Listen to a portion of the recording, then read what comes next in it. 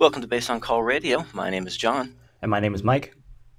and we've got some really interesting news this week. Yu Darvish has finally decided what team he's going to play on this year. We're also going to talk about how that now is going to affect Jake Arrieta. We've also had some news with the signings of Todd Frazier and George Springer, and we have an update on the new Tampa Bay Rays stadium location. So we've got a full packed show for you this week. So why don't we dive right into the situation with the Cubs and Yu Darvish. So Yu Darvish has signed a 6-year, $126 million contract, which does include incentives in which he could earn up to $150 million. Now, as Ken Rosenthal over at The Athletic reports that these incentives are based on winning multiple Cy Young awards, which is an interesting incentive-laden part of the contract. But this, I think, it's a good signing. 6 years, I think, is, in my opinion, is probably pretty good for the pedigree of pitcher that Yu Darvish is. I think this is a really good move for the Cubs. I think it's probably actually a better move than if they were to have re-signed Jake Arrieta outright. So I think this is actually an improvement for the Cubs' overall starting rotation. What are your thoughts on this signing by the Cubs, Mike? I think that it was pretty much necessary for the Cubs. I think they were really lacking one last starter to add. They did add Tyler Chatwood as a back end rotation start, but I don't think that he's going to be enough if the Cubs are actually planning on contending, and especially being World Series favorites. So I think that this was a good move for them. Yeah, and Yu Darvish now rounds out a really nice and pretty formidable rotation. You got Yu Darvish, Jose Quintana, John Lester, Kyle Hendricks, and as you mentioned, Tyler Chatwood. And we've seen from Quintana, Lester, and Hendricks that they can be absolutely dominating at times. And if Yu Darvish can have a bit of a bounce back year from what he had this year with both Texas and the Dodgers, I think that could be a very scary rotation, especially going into the playoffs. I agree as well, and I think that it's more of a addition by subtraction kind of a way, because I think that Jake Arrieta was due for a regression to the mean season, and I think that moving that contract off of the Cubs rotation and adding Yu Darvish, who is a much more solid, more consistent pitcher that you don't have to worry about as much as Arrieta. Yes, I would agree that this is it's a much better option for the Cubs moving forward. Now, one of the questions, since they have made this move to really round out that rotation, do you think the Cubs need to make any more moves to make that team even more complete for a playoff run? I actually don't think that adding any more pieces would really do too much, because one of the things that the Cubs really rely on, especially over the course of the last two postseasons, is not only their depth but also their youth. And adding any more veterans to that mix won't really produce any more stability, especially when you have most of that rotation being taken by a number of veterans already. Mm, yes. Though I might disagree with you in the area of their outfield situation. I think that they could look into getting another starter, because I think that's probably the one area that they do seem to be thin in. Um, other than a couple of good starters, and they've got a few nice backup guys, but I think that they could really use one really good starter in that outfield to help with offense and defense.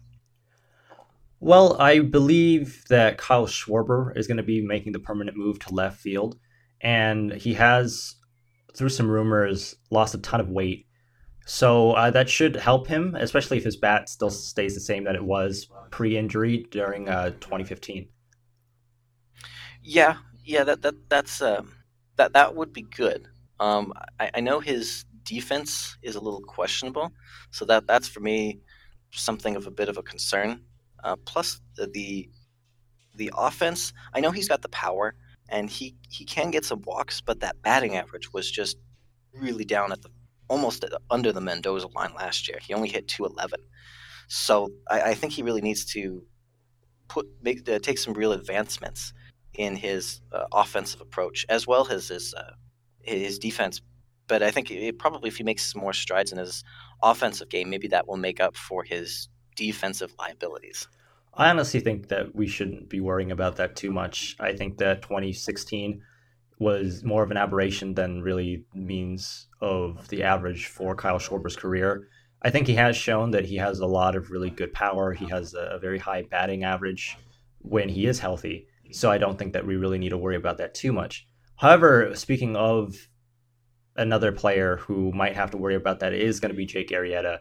And I'm not sure if you noticed, but there has been signs that the Cubs have issued that currently in the 2017 season, Jake Arrieta's fastball has dropped from a 94.3 average to a 92.6 average, and he's primarily a fastball rate pitcher. So I think that really is what played a lot into the Cubs being kind of wary as to signing him again.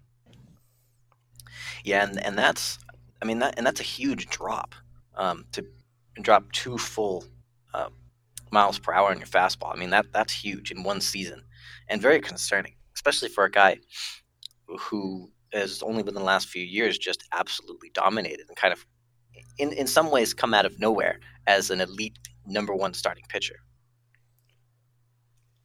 And to really just talk about how high that ceiling was for him, he went from absolutely nobody as part of the Orioles rotation to all of a sudden being a Cy Young candidate.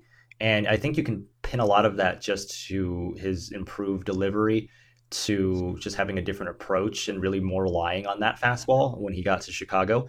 But I think that's going to be the thing that's going to be really difficult for him now, especially with the fastball usage rate of close to almost 70%. Yeah, he's going to have to learn and figure out how to pitch differently with that drop in velocity. In velocity, maybe he needs to start talking to the guy in Arizona. Um, his name is escaping me right now. He's their ace. Greinke? No, yes, Greinke. He might need to start, um, maybe taking a little bit of out of Greinke's playbook and really learning more how to pitch to different parts of the strike zone and not relying so heavily on that fastball and its velocity. I guess that's one way to go about it, but I also think that wherever he ends up will be a huge factor as well. And I think that I personally would like to see him go to a Cubs rival here in Milwaukee, as they currently are losing. Dude, they don't actually have a solidified ace at the moment, and they definitely have the payroll to pay for it. So I think that Jake Arrieta would probably do well in the same division, but not necessarily back with the Cubs. Yeah, and that would actually be really, really good for maybe a bit of a rivalry between the Cubs and the Brewers, is if Jake Arrieta were to sign with them. And that would be perfect because the Brewers do need an ace. Because, like you said, they don't have anybody. They have a lot of, I think, really good young starting pitching, but they do need that leadership and that one guy that they can look to every fifth day to give them that almost guaranteed win.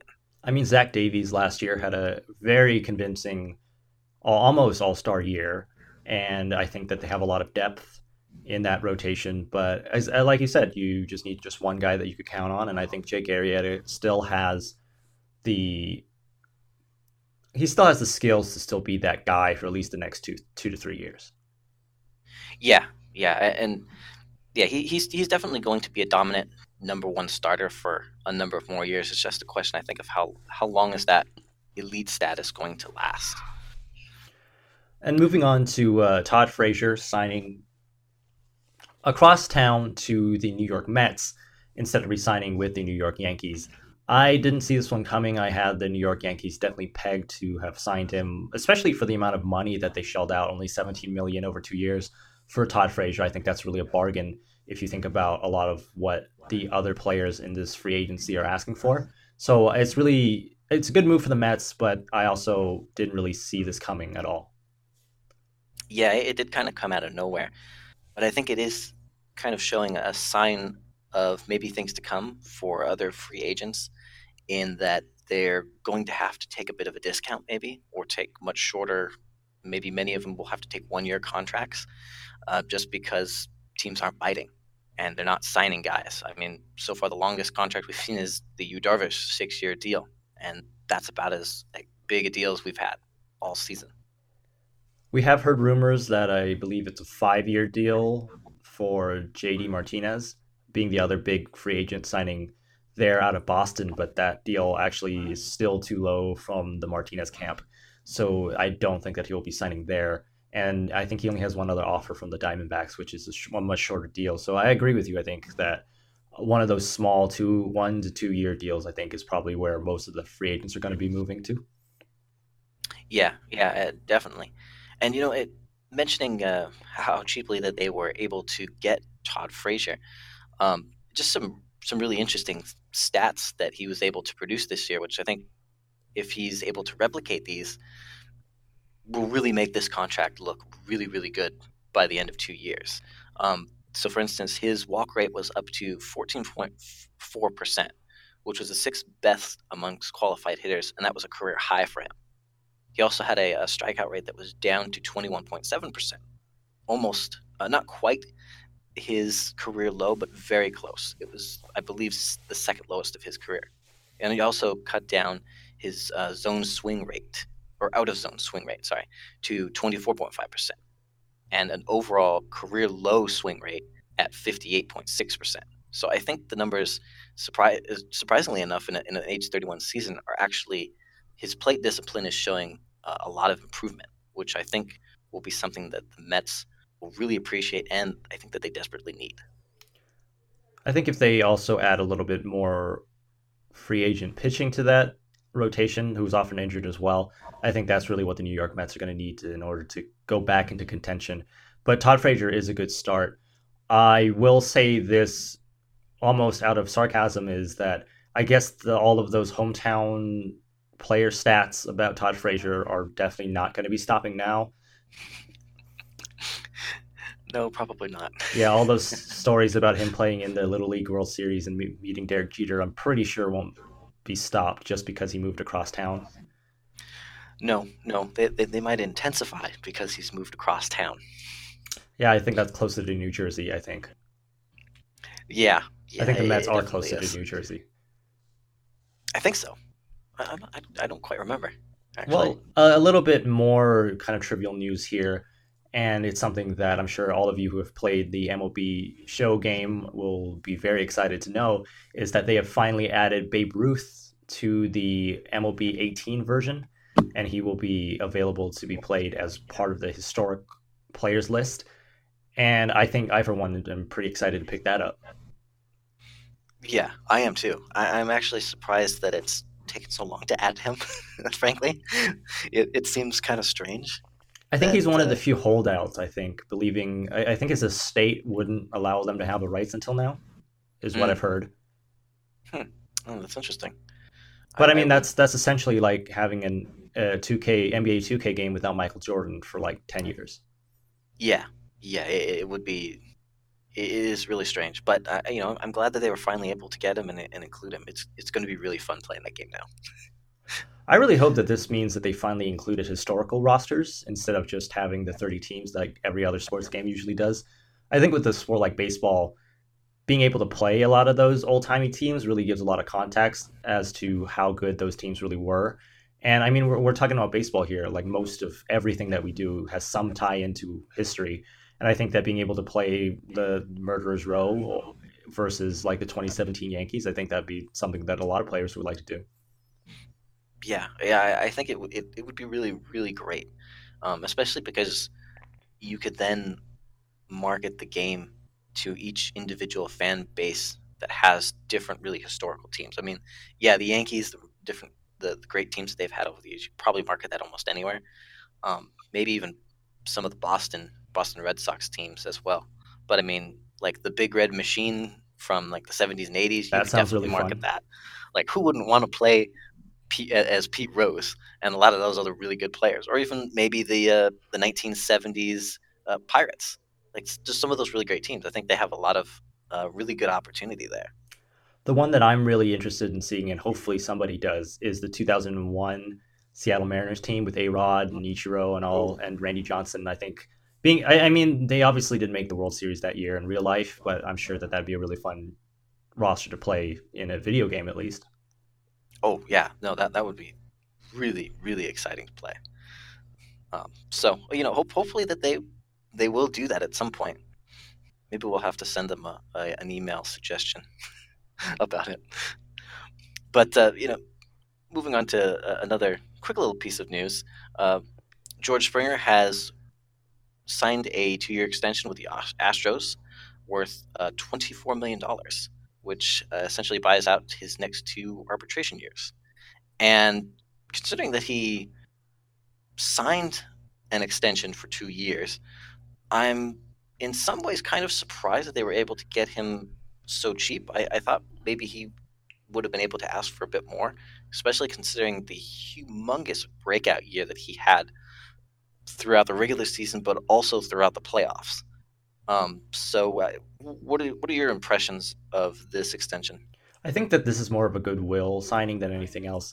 I think that obviously the reason why that number is significantly lower than what he would get for free agency is that the Astros only extended him for 2 years during his arbitration, which means that he probably would have only gotten somewhere between 10 to 14 million on average anyway. And what the Astros are basically trying to do with George Springer is merely just saying that, like, hey, we really value you, but we're not going to overpay you obviously $20 million a year because we still need that cap space in order to contend for another World Series.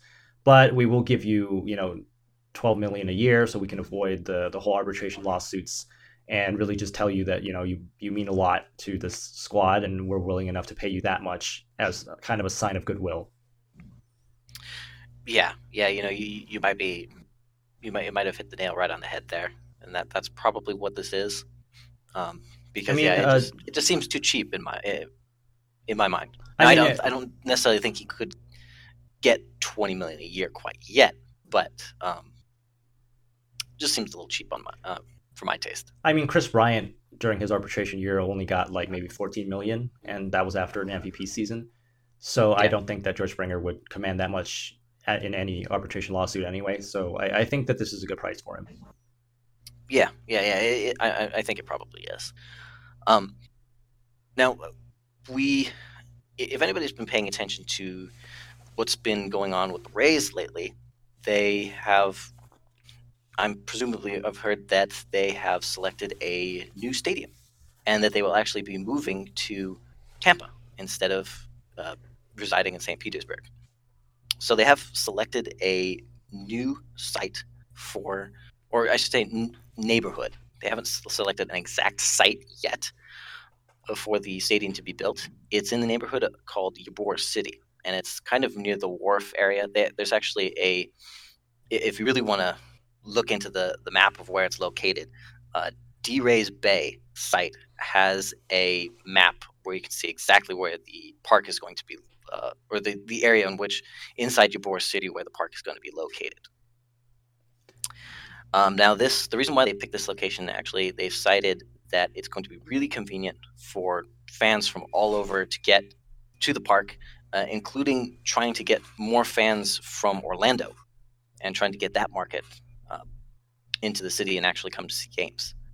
Now, the proposed size of the park is going to be about 14 acres, which is actually going to be comparable to PNC Park. So it's going to be one of the smaller baseball parks in baseball. Not quite the smallest, but pretty close. I believe Wrigley Field and I think maybe even Fenway Park are going to be smaller than that.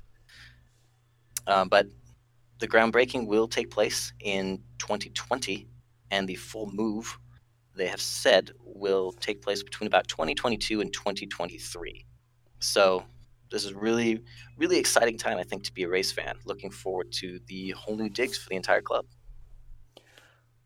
I'm extremely happy for any Tampa Bay Rays fans that always wanted to go to games but weren't able to do it because of traffic reasons. I heard that that's actually a huge part of why the Tampa Bay Rays have almost ended up close to last, if not last, in home ballpark attendance. Not because that the Tampa Bay Rays don't have enough fans. It's more like it's very hard to get to that stadium out in St. Petersburg, especially during rush hour traffic, because I believe I've heard online that it's only a one-way bridge and there's only one way in and one way out. And getting in and out of the game is even worse than being an LA Dodgers fan, and it can be a hassle to get there, which is why the stadium's usually empty if you're not a retiree. Yeah, I think the D Rays Bay site noted that they get an average of a little over 15,000 fans a game, which, I mean, that's half a stadium on average. I mean, that's really terrible attendance, and it's a shame for such a good team.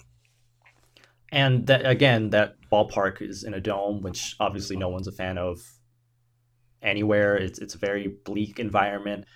Balls get lost in lights a lot, and unless you're Bryce Harper, who apparently broke one of the lights as a kid during a home run, Jeez. which was probably the only memorable part about the geography or the construction of that dome, as I would like to say, is that's pretty much the only benefit is occasionally you can hit a moonshot that will bust the roof or knock out a light or two. Well, that definitely would be memorable, and I think probably a lot of fans appreciated the breaking of the light. Something to remember that stadium by as it fades off into the distance. Just don't build domes that can't be opened. Baseball isn't meant to be played in a dome unless you're Canada. No, it's not. But actually, there is another extra little interesting tidbit to go along. It doesn't really have to do anything with the stadium, but it does have to do with the 20th anniversary celebration of a team. Now, I know that this is the 21st season that the Rays will be playing, which does seem a little odd to be celebrating your 20th anniversary a year later. But they've got their whole explanation that because we always celebrate our birthdays, I guess, at the end of the day or not towards the beginning. It was really an odd justification. Convoluted, to say the least. Yeah, it was almost just like some sort of a weird excuse for not being on top of things the year before. But I digress.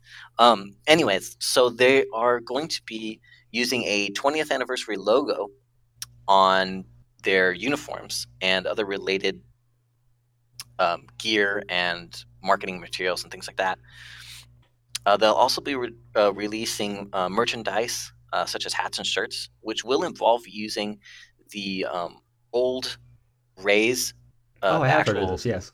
Yeah, so that they will Devil Rays. Yes, the Devil Rays. Yeah, so it's going to be a little. They're going to have a little bit of a throwback element to those early days. It's not going to be like a complete throwback jersey and go full on retro, but it's kind of a little bit of a mixture of old and new, which I think. And I've seen some of the merchandise online. It looks really nice. So I'm excited to see them roll all this out. And then to top that all off, they also have a sandwich for the 20th anniversary called the Reuben Cuban. And it's a Reuben sandwich with hot dog, I believe it's cut up hot dogs inside the sandwich as well. They have released a statement saying that it is deemed officially healthy, which I think is the funniest thing ever. Because if you look at the sandwich, it's not even close. It's probably going to clog up all your arteries, and anybody who has heart disease will probably die in their seat while enjoying a Reuben Cuban. Well, I'm sure that it's nothing compared to the I believe it's called the D-Bat dog, the 3-foot tall corn dog that they have in Chase Field. Oh my goodness! No, that sounds like it's a lot worse. But I was really hoping that when you said a Reuben Cuban, it was a mixture between a Reuben sandwich and a Cubano, which sounds amazing right about now. But if that's not it, and it's just a cut up hot dog with some sauerkraut and some Thousand Island dressing, then I can probably skip that one. Yeah, but back to the uniforms. I think the uniforms, going back to a little bit to the retros, would be very cool. I really like the color scheme that they had back then, and it's also really weird that they dropped the devil just for religious reasons. I believe that's why they stopped calling themselves the Devil Rays and went with the sunshine instead. Correct me if I'm wrong. That is the official reason, right? That I am not sure of. I have not heard that explanation before. I've heard rumors that they couldn't go with the ray as the animal ray because somebody had an objection to the word devil in it, so they dropped devil from it and they just used rays, and then they realized that could be confused with sun rays and they just went with sun rays instead. That's why now you have the little diamond of light that they have as their logo now. Yeah, and that's kind of a shame because I actually liked the stingray that they had. Yeah, it's a cool thing. That's such a cool logo, and then now they just have it's like a generic little star that's going on in their uniforms. That's nowhere near as intimidating. Yeah, no, it's just a little twinkle. Yeah, on the on the large R that they have.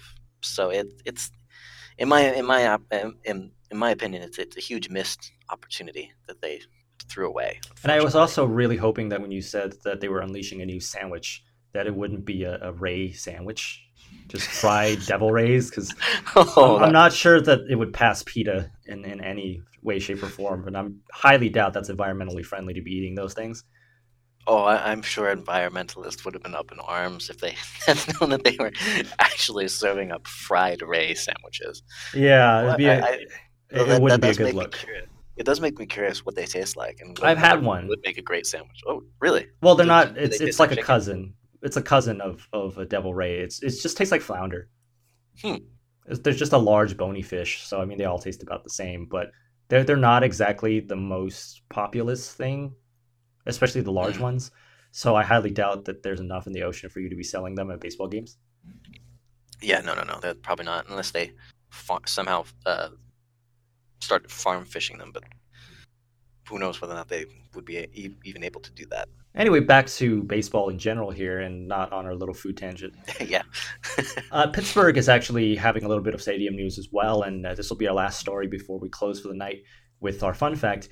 Is that Pittsburgh is actually in a bit of a dispute with the city of Pittsburgh involving reparations for upgrading their stadium. So they have a deal with the city of Pittsburgh in that whenever they renovate the park, part of that money will be sponsored by the city of itself to kind of cut some of the costs that it costs for maybe upkeep.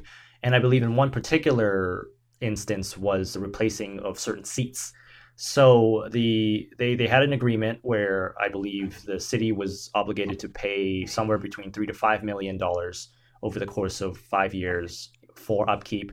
And right now that the city is currently suing the Pirates and vice versa over the dispute that a few of the upkeep things that they did to change in the park were actually not necessary at all. For example, there was a number of seats that were taken out and then replaced with new seats, not because the old seats were in disrepair, but because they wanted to just jam more people into the seats in order to sell more tickets.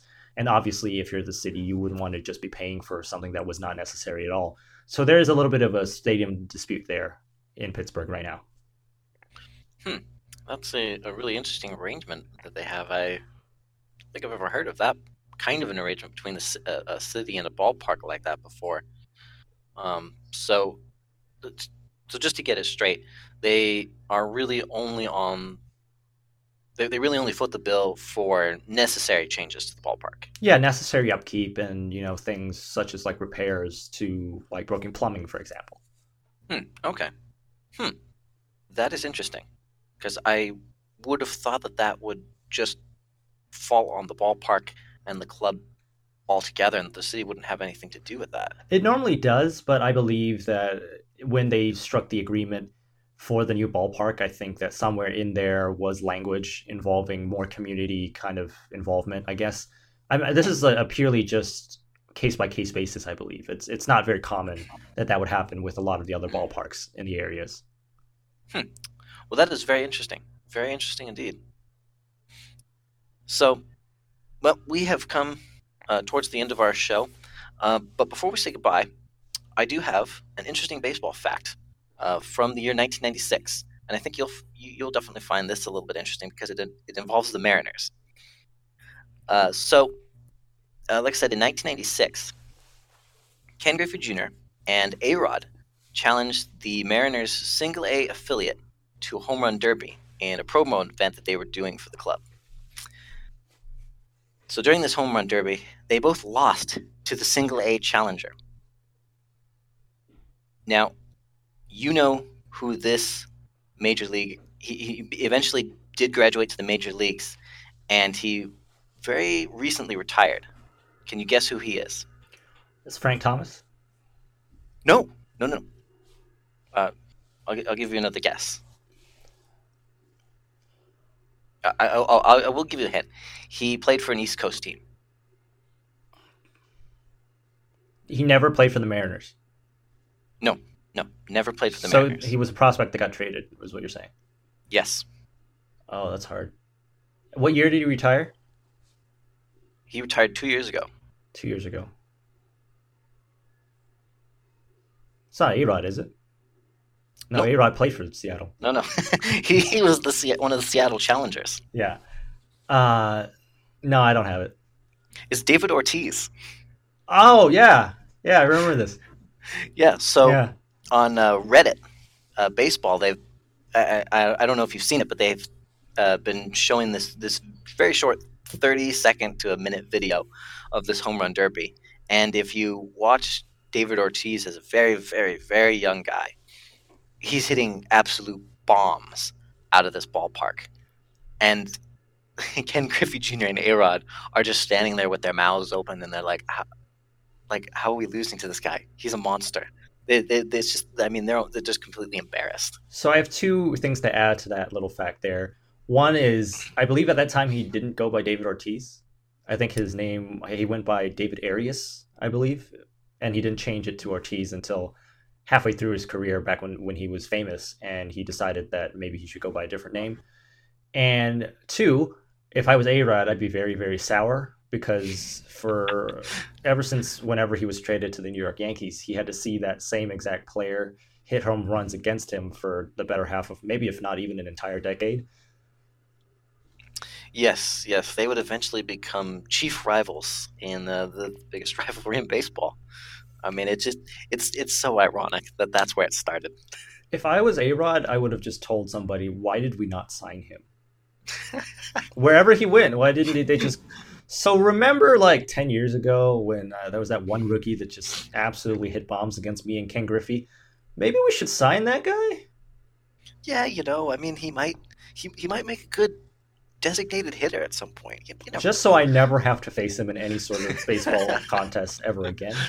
Oh, that would have been wow. That would have definitely changed the history of baseball.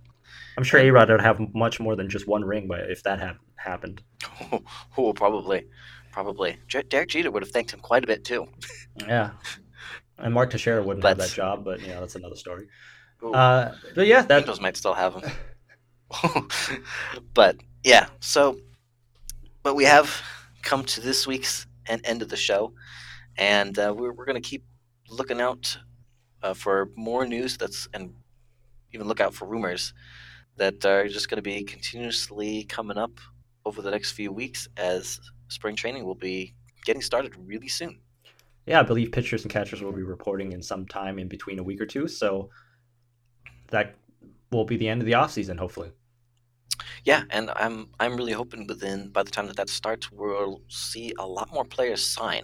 So we'll have a lot more to talk about, and hopefully there'll be a lot more shakeup in the divisions and with all these new additions. Here's hoping. Yeah, here's hoping. All right, But this is us signing out. yep, we will see you next week.